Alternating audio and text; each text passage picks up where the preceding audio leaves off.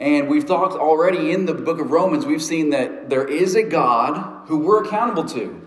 He says the God is revealing his wrath from heaven against all ungodliness. There's a God that made us and that we're accountable to him. He has authority over us. He made us in his image, and he's a loving and just God. He loves us, so he wants to pull us into relationship with us, yet there's a justice in him that demands him to punish our sin, which moves us to us. We're created in God's image. We're made to look like him, to reflect his character, but we choose not to do that at various times, right?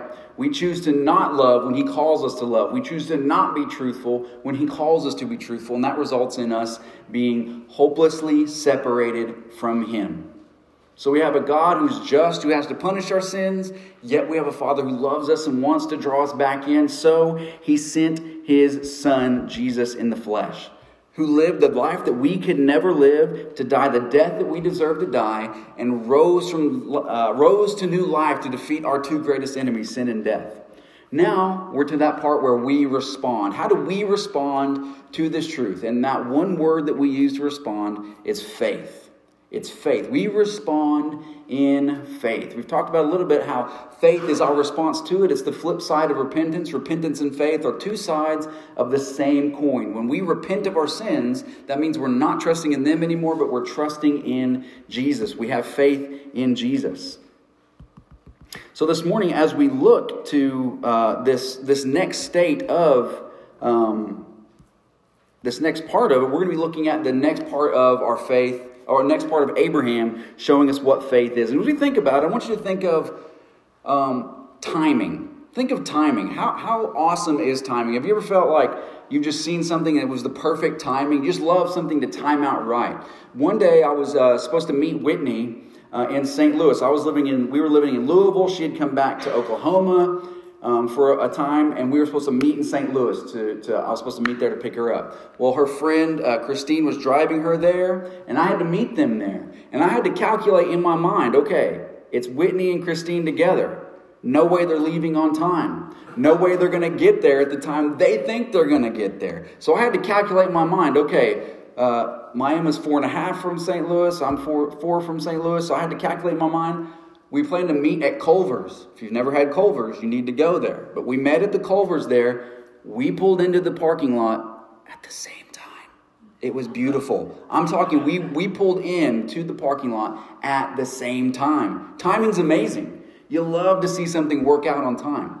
Or maybe you've seen a video on the internet or something of somebody just narrowly missing some kind of near-death experience by just a fraction of a second.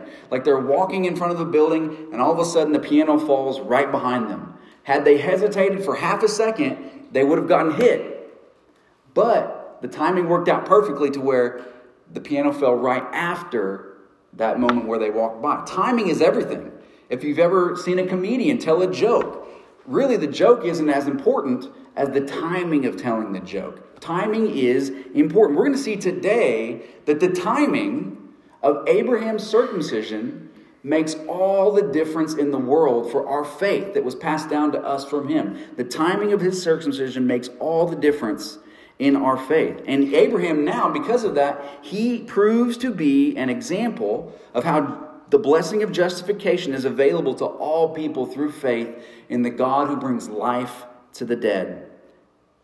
Abraham is the example, and he proves that the blessing of justification is available for all people who have faith in God, in the God who brings life to the dead. Now let's pick up in verse 8 of our chapter 4. Let's pick up in verse 8. We're going to read down through verse 25, but we're going to do it a section at a time. So that way we don't read all those at one time. Let's pick up in verse 8, and it says this: "Blessed is the man against whom the Lord will not count his sin." Then Paul goes on to talk about that blessing in verse 9. "Is this blessing then only for the circumcised, or also for the uncircumcised? For we say that faith was counted to Abraham as righteousness." Verse 10. "How then was it counted to him? Was it before or after he had been circumcised? It was not after, but before he was circumcised. He received the sign of circumcision as a seal of the righteousness that he had by faith while he was still uncircumcised. The purpose was to make him the father of all who would believe without being circumcised, so that righteousness would be counted to them as well, and to make him the father of the circumcised who are not merely circumcised, but who also walk in the footsteps of the faith of our father Abraham, who had been circumcised. So we see that this verse calls us, or refers to Abraham as our father. In what way is he our father? What does that mean that he's our father? What that means is we follow in his footsteps. We walk in the way that he walked. And what does that mean? Well, number one, that means that you and Abraham were both made right before a ritual. You and Abraham were both made right before a ritual. As Paul gets into this, he points about that blessing of justification, being made right with God. He says that comes before a ritual. So we see the timing of Abraham's circumcision. It wasn't after he had faith, but it was before he had faith. He had faith before the ritual, right? The ritual came after. God gave him this ordinance of circumcision after he had faith. And it wasn't just like the next day or the next week. It was actually years later that Abraham finally was circumcised, because the faith that Abraham had came before. It was what made him righteous with God. It said that it was counted to him as righteousness. It was counted to him as righteousness. So the timing of Abraham's circumcision is important because it came before the ritual. So we see the timing of it, but we also see the meaning of that circumcision in this. It says it refers to that circumcision as a sign or a seal. A sign or a seal of the righteousness that he had. It was a sign pointing to something. It was an outward sign that was pointing to an inward reality in Abraham, that he had faith. Now, as you think about a sign, what's the point of a sign? A sign is not the thing itself, right? If you're on a road trip and you're headed to Joplin maybe, and you see, let's not use Joplin, you choose another place. You're going to some place you've never been before. Maybe you're going to Chicago to visit for the first time. And you see a road sign as you're driving through, and you stop and you take a picture with that road sign and say, look, I'm with Chicago. No one's going to believe you, right? They're going to say, that's not Chicago. Something's wrong with you. Because a sign is not the thing itself. A sign is not the thing itself. Or think about a man who's gone off to war. He takes a photo of his wife, right? He takes that photo of her and maybe he keeps it in his helmet or something like that. And he'll look at that photo often, right? But there's nothing, or that looking at that photo and appreciating that photo is nothing like being in her warm embrace, holding her. That's different, right? The sign or the picture of his wife is not his wife herself. In the same way, the sign that Abraham received was not the blessing. It was not the thing that made him righteous. It was simply pointing to the righteousness that he had. Now, if you think of that compared to our ritual, I said you and Abraham were both made right before a ritual. Abraham's ritual that was given to his people, the Jewish people, was circumcision. The ritual that's given to us, the sign that's given to us, is baptism. We are given baptism as an outward sign pointing toward an inward reality. Now, if you think about that, we're in the same order as Abraham. We have to have those two things in order. You have to have your baptism on the right side of your salvation. You should be saved or made right before God through faith, and then baptism is a thing that points to that being made right. Not, I get baptized so that I might become right later on. That's not how it works. Just like Abraham, it was given to him before to show that faith is what makes us righteous. In the same way, our baptism is given to us after we have faith. But we also do need to give baptism its proper respect, right? Abraham was made right, and then years later was given a way to display that outwardly, and he followed in it. Our baptism is important. We don't want to neglect it to say, baptism's not a big thing because all we care about is the inside. No, that's not the way it works, right? We all have, if you're married, you have a wedding ring. Now that wedding ring, if you were to lose it, that doesn't mean you're not married anymore, right? But if you lost it, it would hurt because that wedding ring means something to you. It's important. In the same way that if that guy was out at war that we mentioned earlier and he had that photo of his wife, if he lost it, That wouldn't mean that he lost his wife, but man, that would probably hurt to lose that one photo he had of her. So when we think of baptism, we want to have a proper, right view of this sign. We don't want to make it out to be something it's not. It's not some magical thing that makes us right when we receive it, but it is an important thing that we as Christians should do to display what's going on in our heart. So the meaning of Abraham's circumcision, that outward sign, is the same as the meaning for our baptism. An outward sign and seal of what's happened in our hearts. But notice that there's a purpose to Abraham's circumcision as well. There's a purpose to it. And it was to make him the father of all who believe. You see that in verse 11. In the middle of it, it says, the purpose was to make him the father of all who believe without being circumcised. So the timing of Abraham's circumcision was so important because it makes him the father not only of those who are of the Jewish faith, but also those who are outside the Jewish faith. He can be the father for us all because of the timing of that ritual. This means that you don't have to be a Jewish person to be a Christian. You don't have to be a Jewish person to be right with God. That's really good news, because I'm going to guess that the majority of us in here are not Jewish. We probably do not have Jewish descent, and if we do, we don't have very much of it. We are not Jewish people. So it's a good thing that Abraham was circumcised after his faith, or made right before his circumcision, because that makes it possible for us in this room to be made right with God. We don't have to be a Jew to be close to God. We don't have to be a Jew to be close to God. And notice also how this opens up the door for world missions. What a crazy connection, right? To think that the fact that Abraham was made right before his circumcision opens the door to world missions. What that means is you can go anywhere in the world right now and share your faith with somebody who's not Jewish, and they can believe. And they can trust, and they can be made right with God. Anywhere in the world, you can do that. World missions is made possible by this concept that we're justified by faith and not works. Anywhere you can go. You can go to China, you can go to South America, you can go to Africa, to any people speaking any language from any culture, and the tool that you take with you, the gospel, can change their life.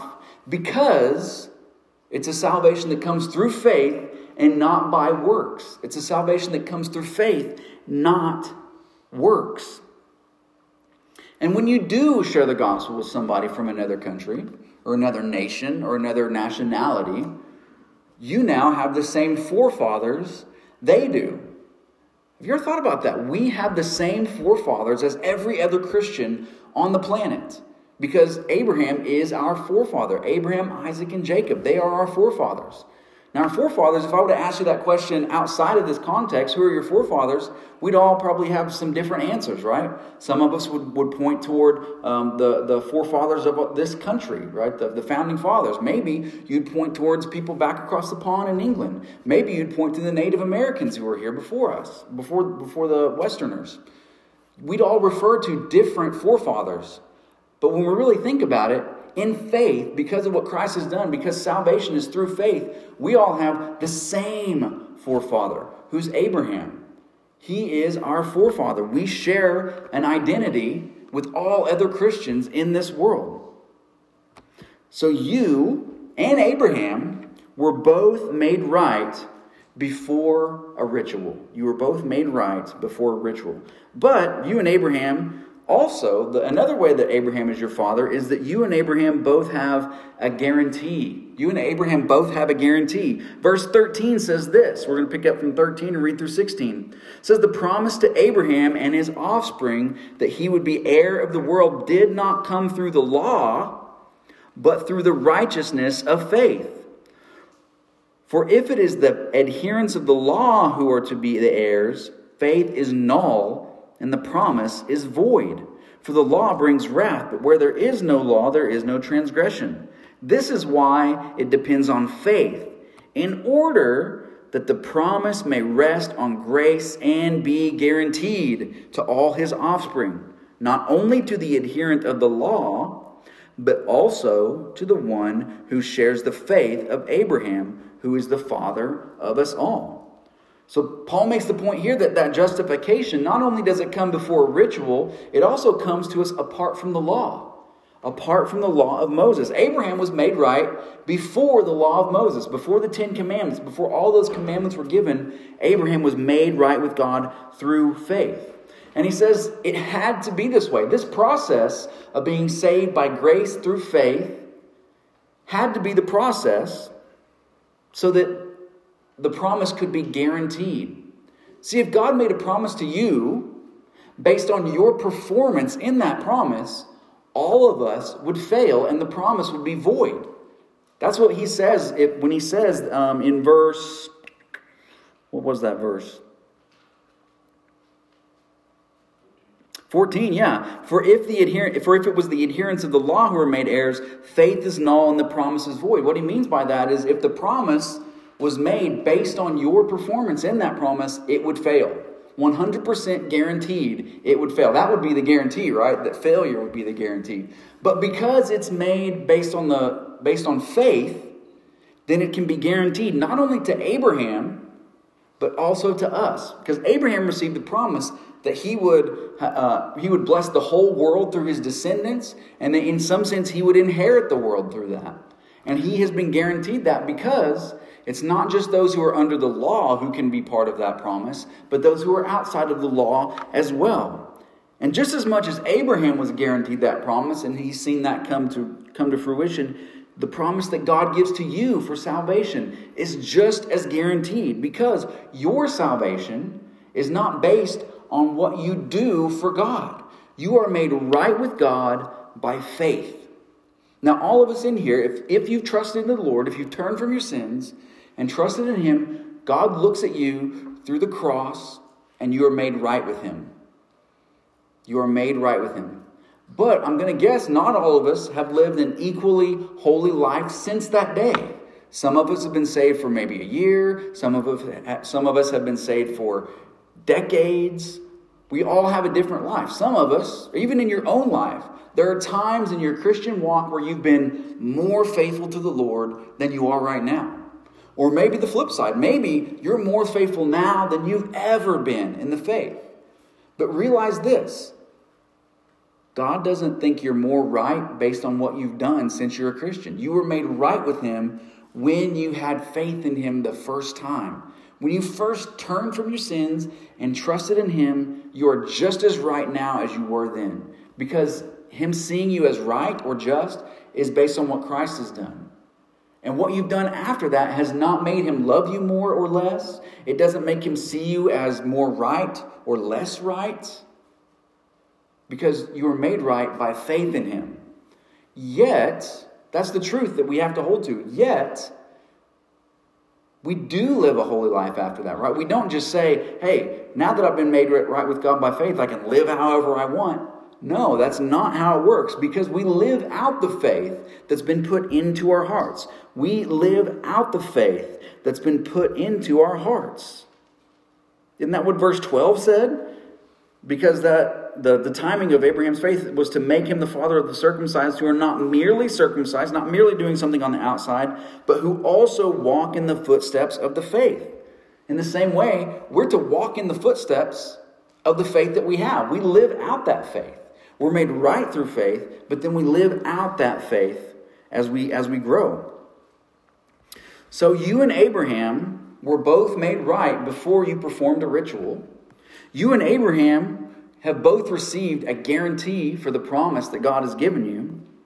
And finally, you and Abraham both have faith in a God who brings life to the dead. You and Abraham both have faith in a God who brings life to the dead. Let's read in verse 17. It says this, "As it is written, I have made you the father of many nations, in the presence of the God in whom he believed, who gives life to the dead and calls into existence the things that do not exist." Then he goes on to describe Abraham and his faith. It says, "In hope, Abraham believed against hope that he should become the father of many nations. As he had been told, so shall your offspring be.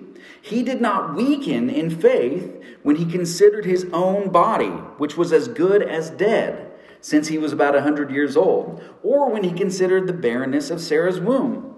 No unbelief made him waver concerning the promise of God, but he grew strong in his faith as he gave glory to God, fully convinced that God was able to do what he had promised. That is why his faith was counted to him as righteousness. But these words, "it is counted to him," were not written for his sake alone, but for ours also. It will be counted to us who believe in him, who raised from the dead Jesus our Lord, who was delivered up for our trespasses and raised for our justification. See, Abraham believed in a God who was able to bring life to a dead situation. And you do too. See, Abraham was put in a humanly impossible situation. Abraham was put in a humanly impossible situation. His body, being 100 years old, was as good as dead. He looked at his body and basically said, "I've got one foot in the grave. This body ain't good for anything else." Yet, he received a promise that he would receive an inheritance of nations. Not only was his body as good as dead, he looked at his wife's barrenness as well. She would have been around the same age as him, and they had we can assume that they had spent years trying to have a child. They were likely married for decades and had gone through decades of being childless and barren. And to be in that situation, you know the heartache. We see that in women all around the world, even women who have trouble having a child, their first child. It can be heartbreaking to feel the weight of that and to think, to just go through 1, 2, 3 months of being barren really starts to weigh on a woman's heart. Can you imagine 3, 4, 5 decades of not having a child? That would have seemed impossible for Sarah. That would have seemed impossible for Abraham. And they were put in a humanly impossible situation so that it could prove that Abraham had no hand in his salvation. He had no hand in making this promise come to pass. As a matter of fact, when Abraham tried to have a hand in this, he messed things up. When he tried to go around God's promise of giving him a son through his wife, Sarah, he tried to have a son through a handmaiden of Sarah's. And that messed a lot of things up. Abraham was put in this impossible situation to show that he had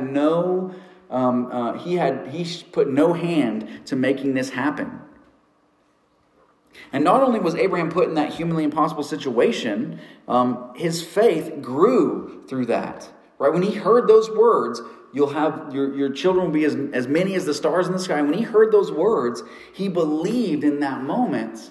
He had faith in that moment, yet his faith grew as well. His faith grew as well. In verse 20, it says, "No unbelief made him waver concerning the promise of God, but he grew in his faith." If you know your Bible very well and you know the story of Abraham, it's really hard for you to read those words that he did not weaken in his faith. It's hard to say that he did not waver in his faith, because it sure feels like Abraham wavered in his faith when you read his story. When he came into Egypt, he lied about his wife. He didn't trust that God would protect him.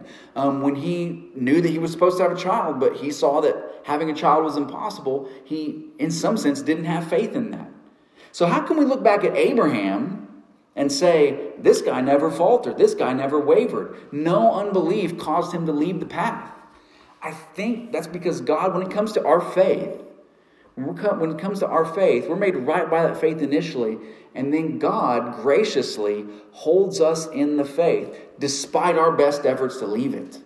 Despite our best efforts to get out of the faith, God holds us in the faith. Because the faith that we receive is not something that we muster up. Remember, Abraham was put in this impossible situation to show that he had no hand in it. Even the faith that he had was a gift from the Lord. And the fact that he held that faith was a miracle in and of itself. God gave him the faith, and God held him in the faith. And as we look back on Abraham's life, now, on this side of the cross, we can look back and say, man, Abraham never faltered. He was held in the faith that whole time. He never wavered. He trusted in the God who brings life from death. So Abraham was in a humanly impossible situation, but Abraham believed in a divinely powerful God. He believed in a divinely powerful God who brought life to a dead situation. To Abraham's life, whose body was as good as dead, and to Sarah's womb, which was as good as dead. That was a dead situation to which God brought life. And that's the kind of faith that God looks for in a human. He looks for in you. The faith that trusts in God in the midst of an impossible and difficult situation that seems like it cannot go good. That's the kind of faith that the Lord wants to see in us. One that believes that he can bring death to life. Abraham believed in a God that can bring death to life, and you also believe in that same God. That's what happened to you. That's what happens to us when we believe in faith. Because verse 23 says this, these words that was counted to him were not written for his sake alone, but for ours also. Because it's going to be counted to us as righteousness if we believe. And this proves that he can bring life where there's death. Jesus, through his life, God brought life where there was death, right? Jesus died, truly died, as much as any of us will die. He died for our sins. And those 3 days probably would have seemed very impossible for those disciples to think, well, what was the point of all that? But God brought Jesus back to life to show that he has power over death. And when Jesus died, he died to pay your debt. But what proves that death paid your debt? His resurrection. That's why it says in verse 25, he was delivered for our trespasses and was raised for our justification. We often associate Jesus' death with our justification. He died to make us right, but his resurrection plays a role in that as well because it proves that he was able to pay that debt that you had. His resurrection proves that he was able to pay that debt. Pay the debt that you had. And now anyone who has faith in Jesus can walk in the footsteps of the father Abraham to believe in a God who brings life to the dead.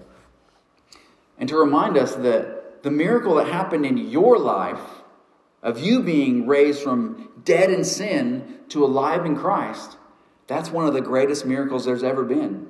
Because if you think back to when Jesus was telling a parable about Lazarus, the rich man and Lazarus, that rich man went to hell, Lazarus went to heaven, and he talked to Father Abraham, who's in our story here. He talked to Abraham and said, Abraham, would you send somebody back to my brothers? Send Lazarus back to my brothers. Send somebody from the dead to go tell them the truth so they don't end up where I am. And Abraham tells him, even if I send somebody from the dead, that's not going to do it for them. Why? Because as impossible as it was for Sarah to have a child in her old age, and impossible as it was for Abraham to have a child in his old age, it's more impossible for you, a sinner, dead in sin, to be made right with God. That is impossible from a human standpoint. It is impossible for you to overcome the debt of sin in your life. But we believe in a God that brings life to a dead situation. And you were spiritually dead. And to have faith in the God that can bring life to that dead situation, that is what God looks for in us. And not only does he do that in our life, not only does he bring life to our dead situation, he then uses us to make this known. Remember what we just have studied here about faith being made, or justification coming through faith.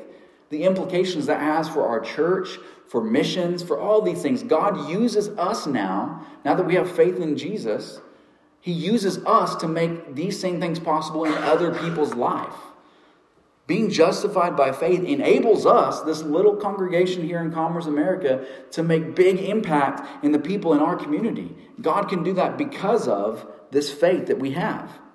And God can do mighty things through you.